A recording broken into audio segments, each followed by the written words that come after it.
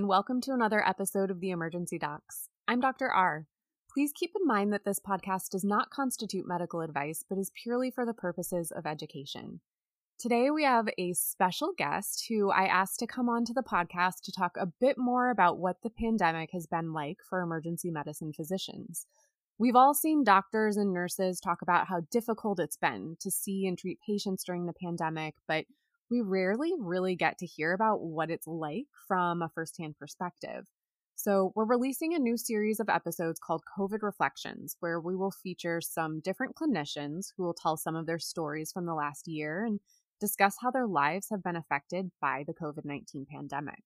So our guest today had a friend ask her what things have really been like in hospitals, and she was gracious enough to write a beautiful response.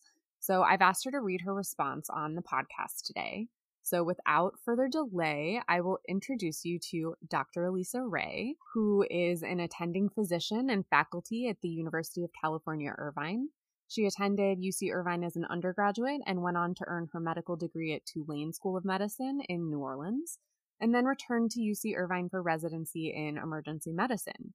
After residency, she completed a fellowship for multimedia design, education, and technology, and she's really emphasized medical education in her career and has also been an amazing role model for me during my medical training. So welcome, Dr. Wray.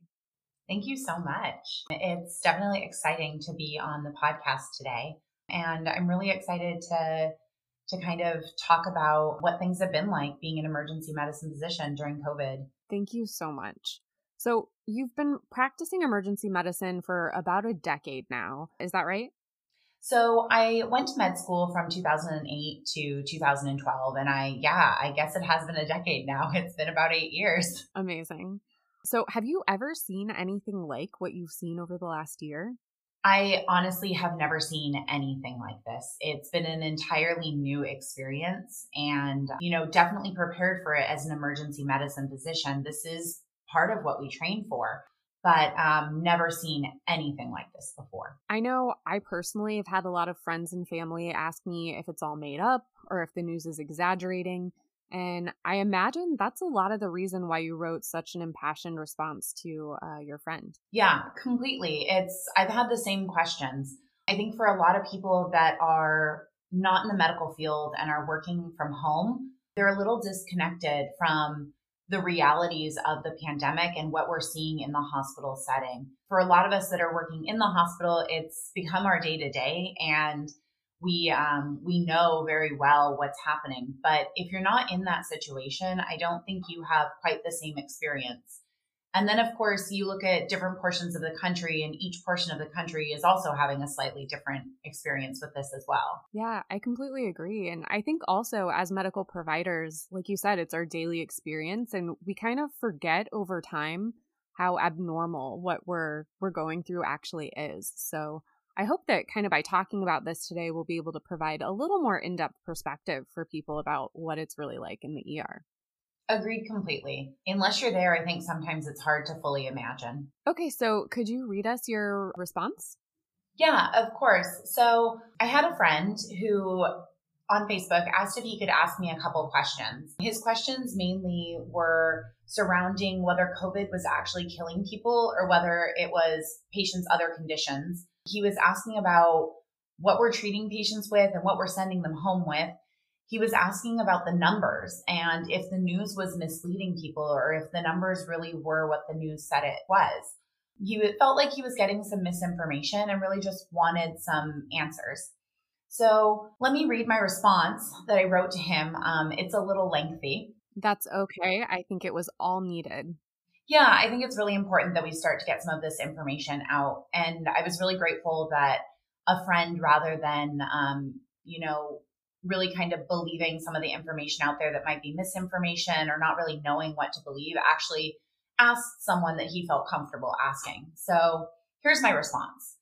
So I said, hey, friend, let me answer your questions. Yes, the COVID virus is killing people, and it's doing it at an alarming rate.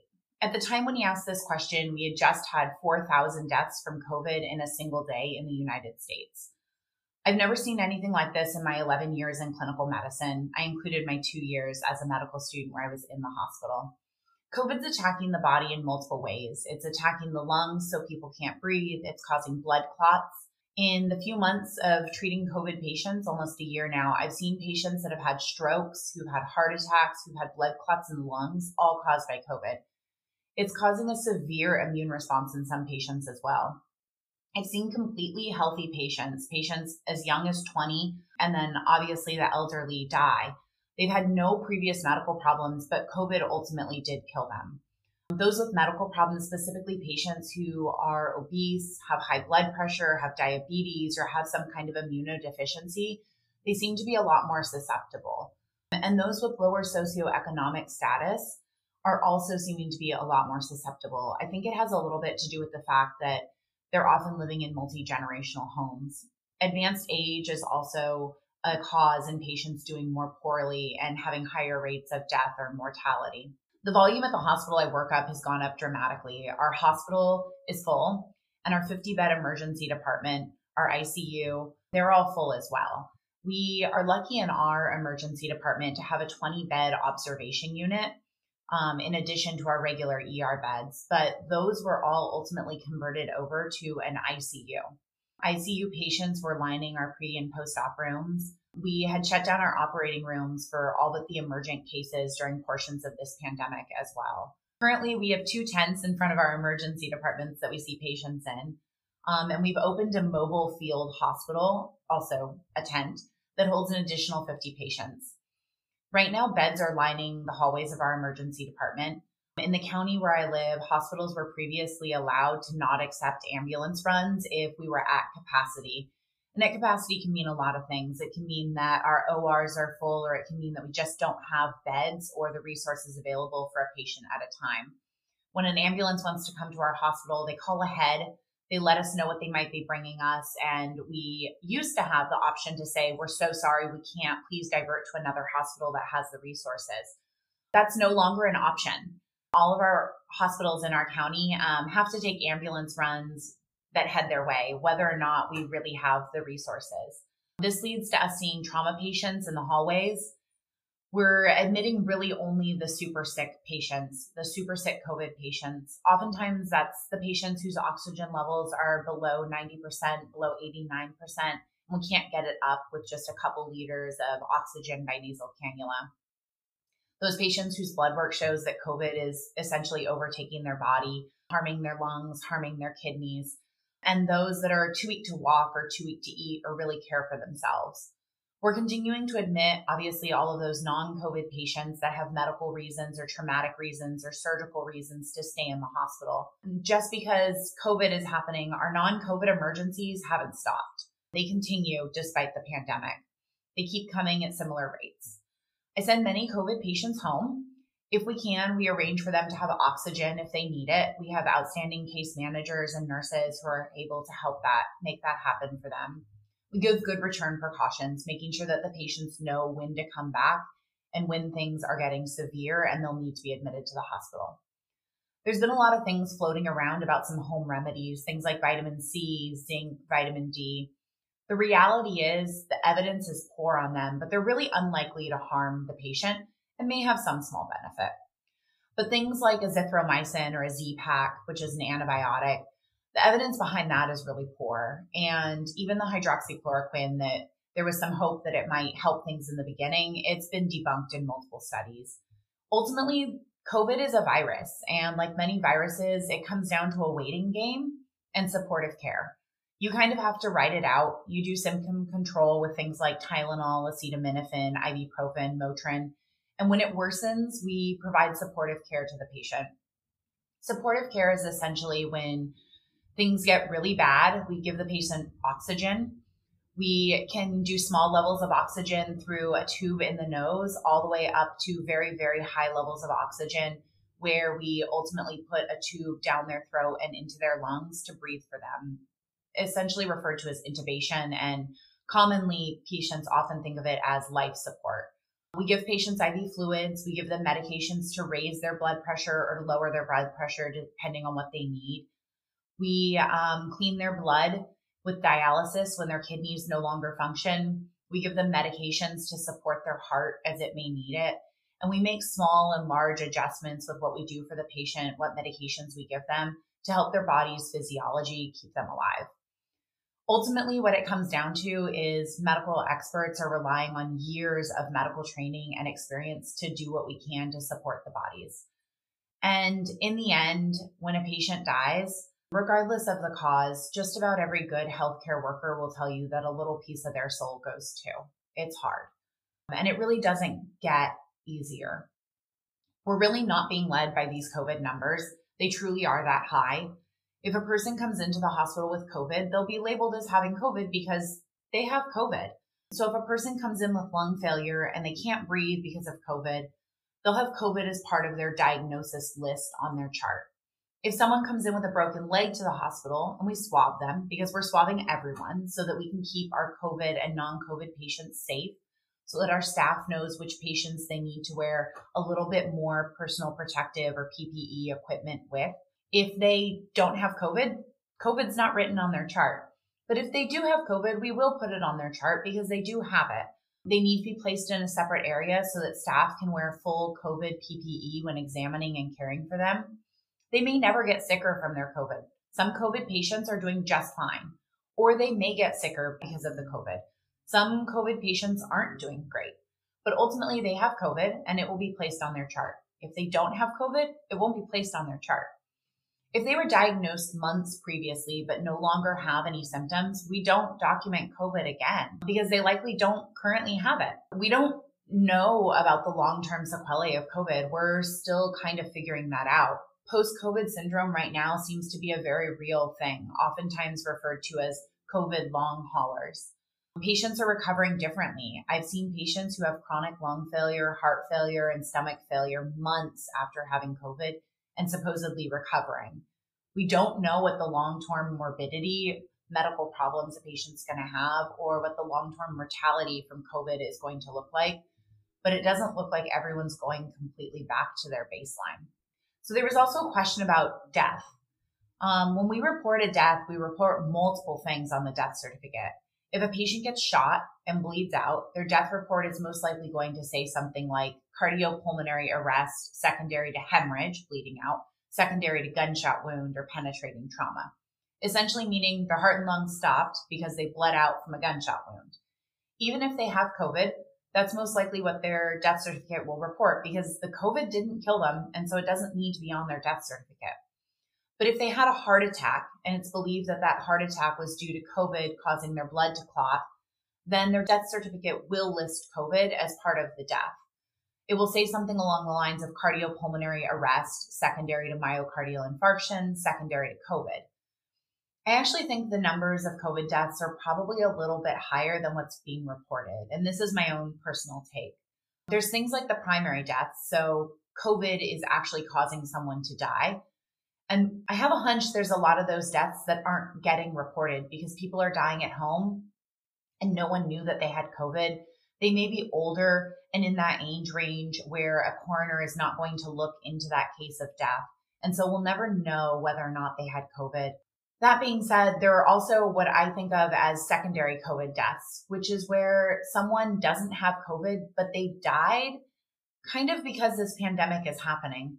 So things like maybe they didn't come to the hospital soon enough to get help. So you have a person with a urine infection and it becomes a blood infection and they don't come into the hospital because they're scared of COVID and they don't want to get COVID and they don't want to be a burden on the hospital system. But ultimately they wait too long and that blood infection, that urine infection that becomes a blood infection kind of overtakes their body. They come into the hospital, they're septic. We support them as best as we can. We give them IV antibiotics. We breathe for them, but ultimately we can't outrun that infection and they die.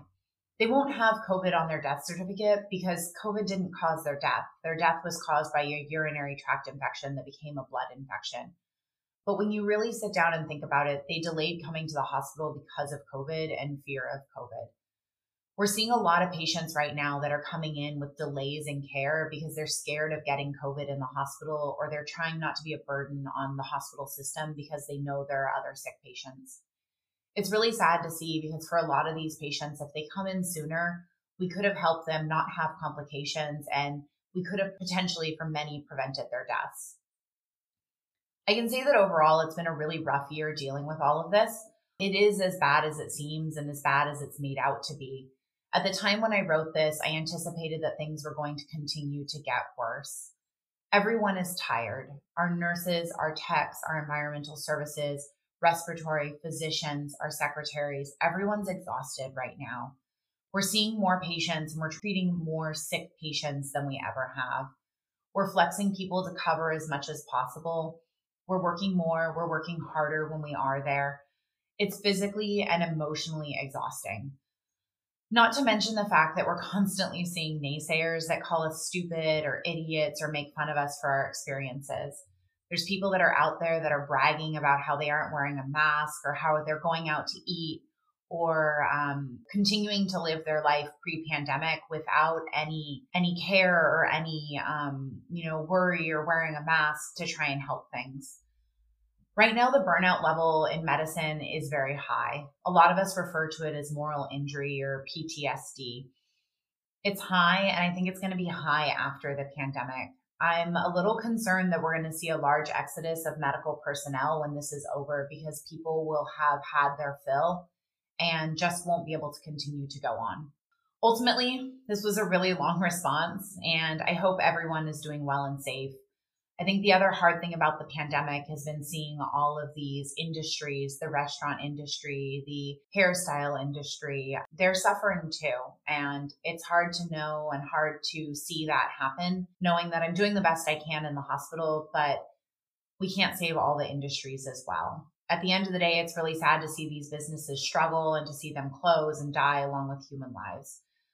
I was really hopeful, and I still am really hopeful that when we get the vaccine rolled out, we'll be able to get everything under control and we'll hopefully be able to move back to a more normal way of life, probably masked for a little while longer, but that's okay. If we can get out and we can start supporting businesses and supporting each other's, that certainly will be a big thing, I think, for a lot of people. Thank you so much.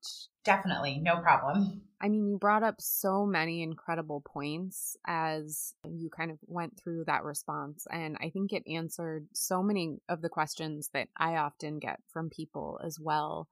And I think at the beginning, you made a really good point about reaching out to people you trust and people that you know are working in the medical field and rely on evidence-based research. Because I think a lot of times there can be misinformation sort of just generated on the internet. And it's really important to make sure that you're getting information from a trustworthy source. It really, really is. There's, like you said, there's a lot of information out there, and it's hard to always know what exactly is good information and what's misinformation. And when I need something done by an expert, I go to that expert because they're the ones that live and breathe that and really truly know what they're doing. And I think it's important with this pandemic to listen to the people that are in the trenches and the people that are actively a part of combating this pandemic right now. Absolutely. And I think another thing that you brought up that I've gotten a lot of questions about is this cause of death and what we're writing on the death certificates for patients. And so I really am so glad that you kind of walked us through that and kind of what the process is like and gave us a couple of examples. And I do tend to agree that there's a lot of patients that probably are dying from COVID that don't end up having that on their death certificate. I know I personally have had a couple of patients who have died before we were able to get any testing. You know, they, like you said, waited a long time to come to the hospital and had respiratory issues. And so we'll never know if COVID played a part in their death. Mm-hmm. So I think it's really important to sort of talk about some of those examples and why the cause of death isn't necessarily always just COVID or just something else. Definitely. So there's another thing that you brought up about having all of the beds being full in the hospital and diverting ambulances and seeing patients in hallways, sitting in chairs and in beds in the hallways and taking traumas in hallways. And so I think, you know, that obviously really affects the patient experience as well as the physician experience. That's an important point to discuss a little bit just because it adds a lot of difficulty to seeing patients for physicians. If you're seeing a patient in a tent but need to do a private exam or something along those lines, the physician will then have to transport the patient to a place where they can do a private exam. And so that adds a lot of time and effort and energy in seeing these patients. So can you talk a little bit more about managing that and kind of the difficulty associated with that? Yeah, it really does. And I think one of the big things here is the patient experience. I don't think anybody goes to a hospital and expects that they're going to sit in a waiting room chair for 6 hours while we see them, while we order blood tests, while we order x-rays, while we review those results, while we figure out exactly whether they're okay to go home or whether they need to stay. And I can't imagine what it's like as a patient to spend 6 hours sitting in a tent outside in the heat or the cold or, even just beautiful weather when you're not feeling well. And especially because I think oftentimes you sit there and you wait for 6 hours and it's hard to recognize or understand everything that's going on behind the scenes. That, an order goes in for your blood work and it takes a little bit for someone to acknowledge it, to get everything ready, to come down and draw your blood.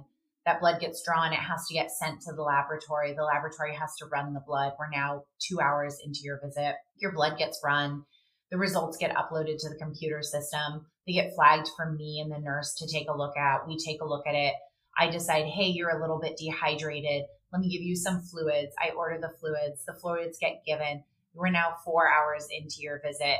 We recheck that blood test, or I recheck your heart enzyme because I want to make sure your heart is stable. And so I'm checking it 2 or 3 times. And the patient sits there for 6 hours in a tent or 6 hours in a hallway bed while nurses and doctors and techs are running by them. And it probably feels a lot like they're being ignored, even though behind the scenes, the nurse and the physician and the tech all know what's going on and we all know what we're waiting for the next step.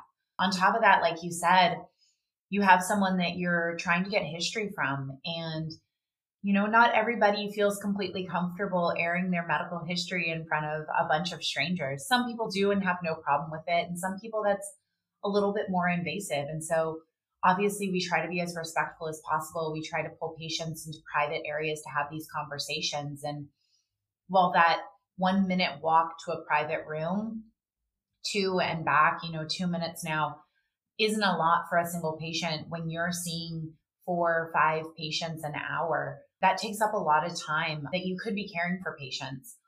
On top of that, there's just the Jenga or Tetris effect of where can you place people? Where in the hospital, where in our emergency department can we make up extra beds? Can we put people that are safe for the patient, that are private, that still allow them to be monitored and still allow them to receive the oxygen or the medications that they need? And then you add on top of that, nurses, respiratory therapists, techs, registration, physicians.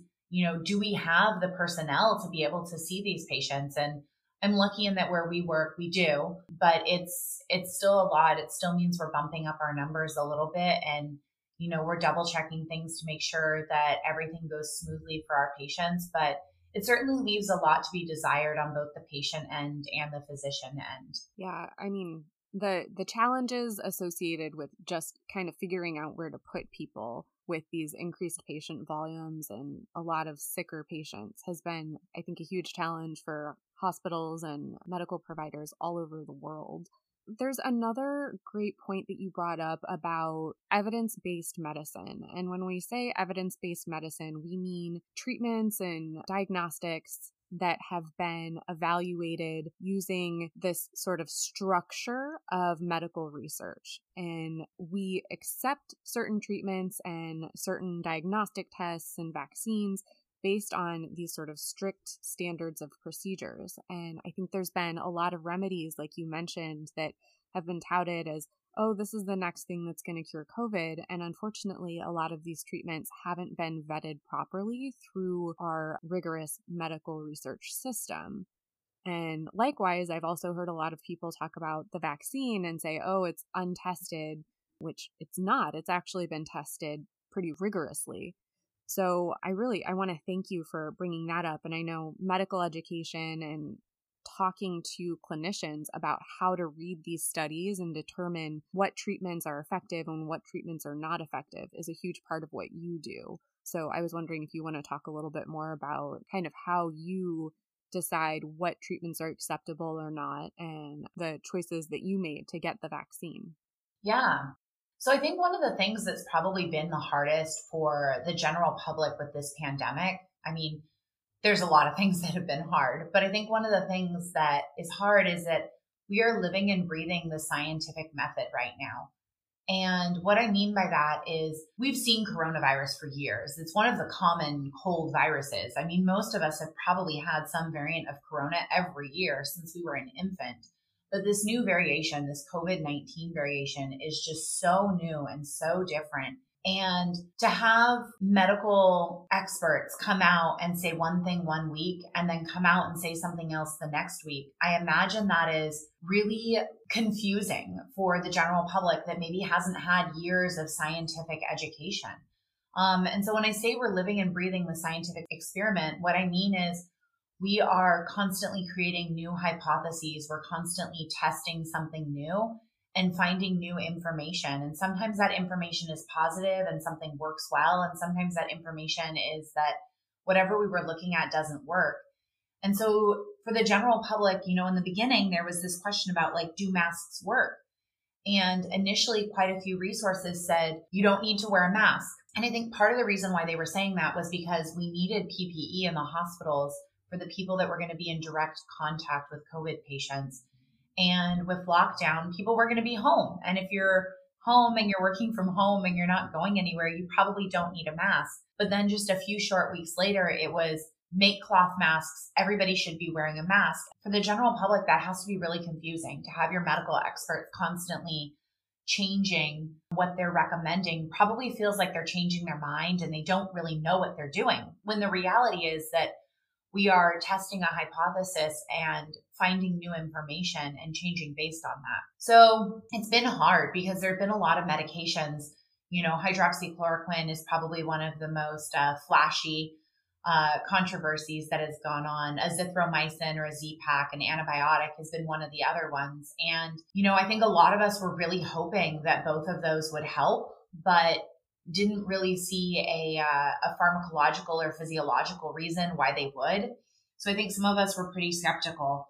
The research was done. There were multiple locations that did trials where they gave patients the medication to see if there was a change in their morbidity or their mortality or their length of course of the illness, of their post-COVID symptoms. And unfortunately, they just didn't look like they were making a difference. And in some cases, were actually harming the patient.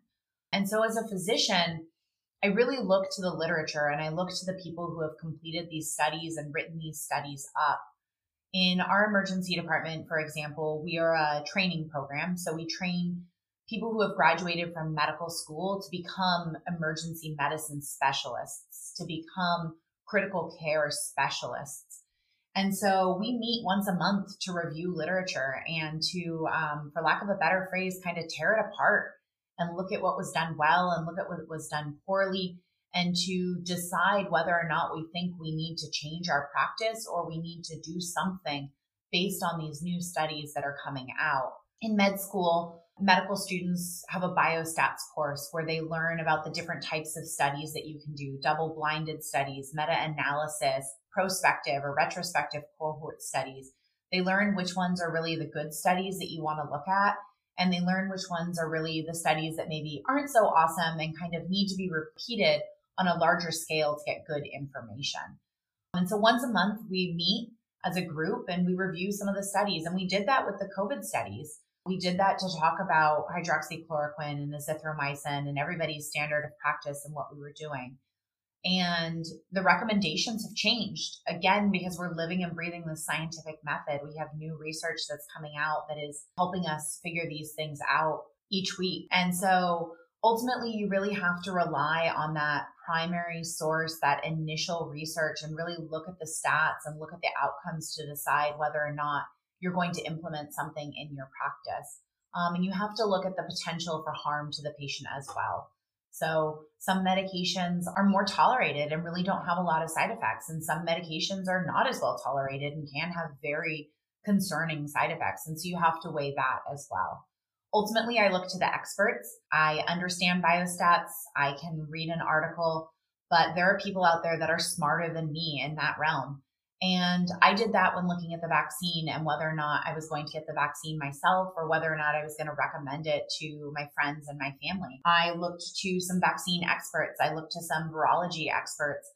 I looked at the data coming out of both Pfizer and Moderna to determine whether or not I really thought the benefit was worth the risk. Ultimately, the risk for these vaccines is really, really small, and the benefit is huge. They both had large quantities of patients that were involved in these trials. They both had minimal side effects, and minimal side effects that really concerned me. I'm okay with a couple days of fever, a couple days of body aches, if it means that I ultimately won't have as terrible of a COVID course, or I might not even have a COVID course if I get exposed, or I might not be able to pass COVID on to family members or loved ones or friends. And so ultimately I looked for the studies. I looked at people who were smarter than me that had a little bit more education in this and relied on their expert opinions. Ultimately, I did get the vaccine. I got the Pfizer vaccine. My first vaccination day was a glorious day. I went with two of my best friends. We got vaccinated together. We took pictures. We all felt a little bit of relief. I had no symptoms, tolerated it perfectly fine. A couple weeks later, went back, got my second Pfizer vaccine. Again, went with two of my absolute best friends. We got vaccinated together. We took pictures. We were all very excited. I went home, felt perfectly fine for 24 hours. Around hour like 24 though, I had a little bit of body aches. I never had a fever. I had some chills and felt a little cold. But the reality was it was maybe a 3 out of a 10. I think I complained more out of the fun of getting to complain that I had chills and had some body aches from getting this glorious vaccine and feeling a lot more hopeful about things. Within 6 hours of my symptoms starting, I was back to my completely normal self. I never took any ibuprofen or Tylenol or anything. I kind of enjoyed my chills and my body aches and the very happy feeling that I got knowing that the vaccine was working and that I was just a little bit more protected. Yeah, I'm so with you there. I think the day that I got my first vaccine, I was so excited just to know that I would have that extra safety when I was in the hospital. Especially as a new mom and not wanting to bring anything home to my little baby, it just gave me such a sense of relief. And like you, I had minimal side effects after the first one. Like my arm hurt maybe a teeny little bit at the site of the injection, but honestly, it probably hurt even less than a flu shot or a tetanus shot. And then after I got my second one, I did end up having like a little body ache, some chills, and I did end up taking some ibuprofen, but it was so worth it, I think, just to have the peace of mind and to know that, I was doing more of my part to help protect all of us and kind of get us back to the old normal. Yeah, the sense of relief was huge. Yes, It was absolutely. years after the second vaccine. I can't even describe. Yeah, I mean, just knowing that I had that protection is, like you said, I mean, there's no other way to describe it other than just a huge sense of relief and a burden lifted off my shoulders. Mm-hmm. I mean, you've brought up so many incredible points, and I hope that this really has helped answer some of the questions that people might have. A lot of the things that we discussed today are some of those questions that I've gotten over and over and over from people. So thank you so much for sharing your perspective. Of course, more than happy to. As you said, I think it's really important that those that are not actively in the hospital or actively in patient care settings right now get reliable, good information from people who are. It's been an interesting year, and I'm incredibly grateful for the support of people. I'm incredibly grateful for the support of my institution, the support of my family, my husband, and we're so close. I really think we're so close to starting to be able to go back to a little bit more normal life, just trying to hang on a little bit longer. Yeah, I think we all feel that hope and are so excited for what the next year will hopefully bring, which is fewer COVID cases. Here's hoping. All right. Well, thank you so much for joining us, and thank all of you listeners for tuning into the Emergency Docs podcast. We haven't officially started our new season, but we did want to release this episode right away given the timeliness of the topic. So please subscribe so you never miss an episode when we do start our new season. And if you like what you hear, please give us a 5-star rating on your podcast app. We'd love to hear from you, so please don't hesitate to reach out to us on our website at theemergencydocs.com or Instagram at theemergencydocs. Thanks again for listening, and we'll talk to you soon.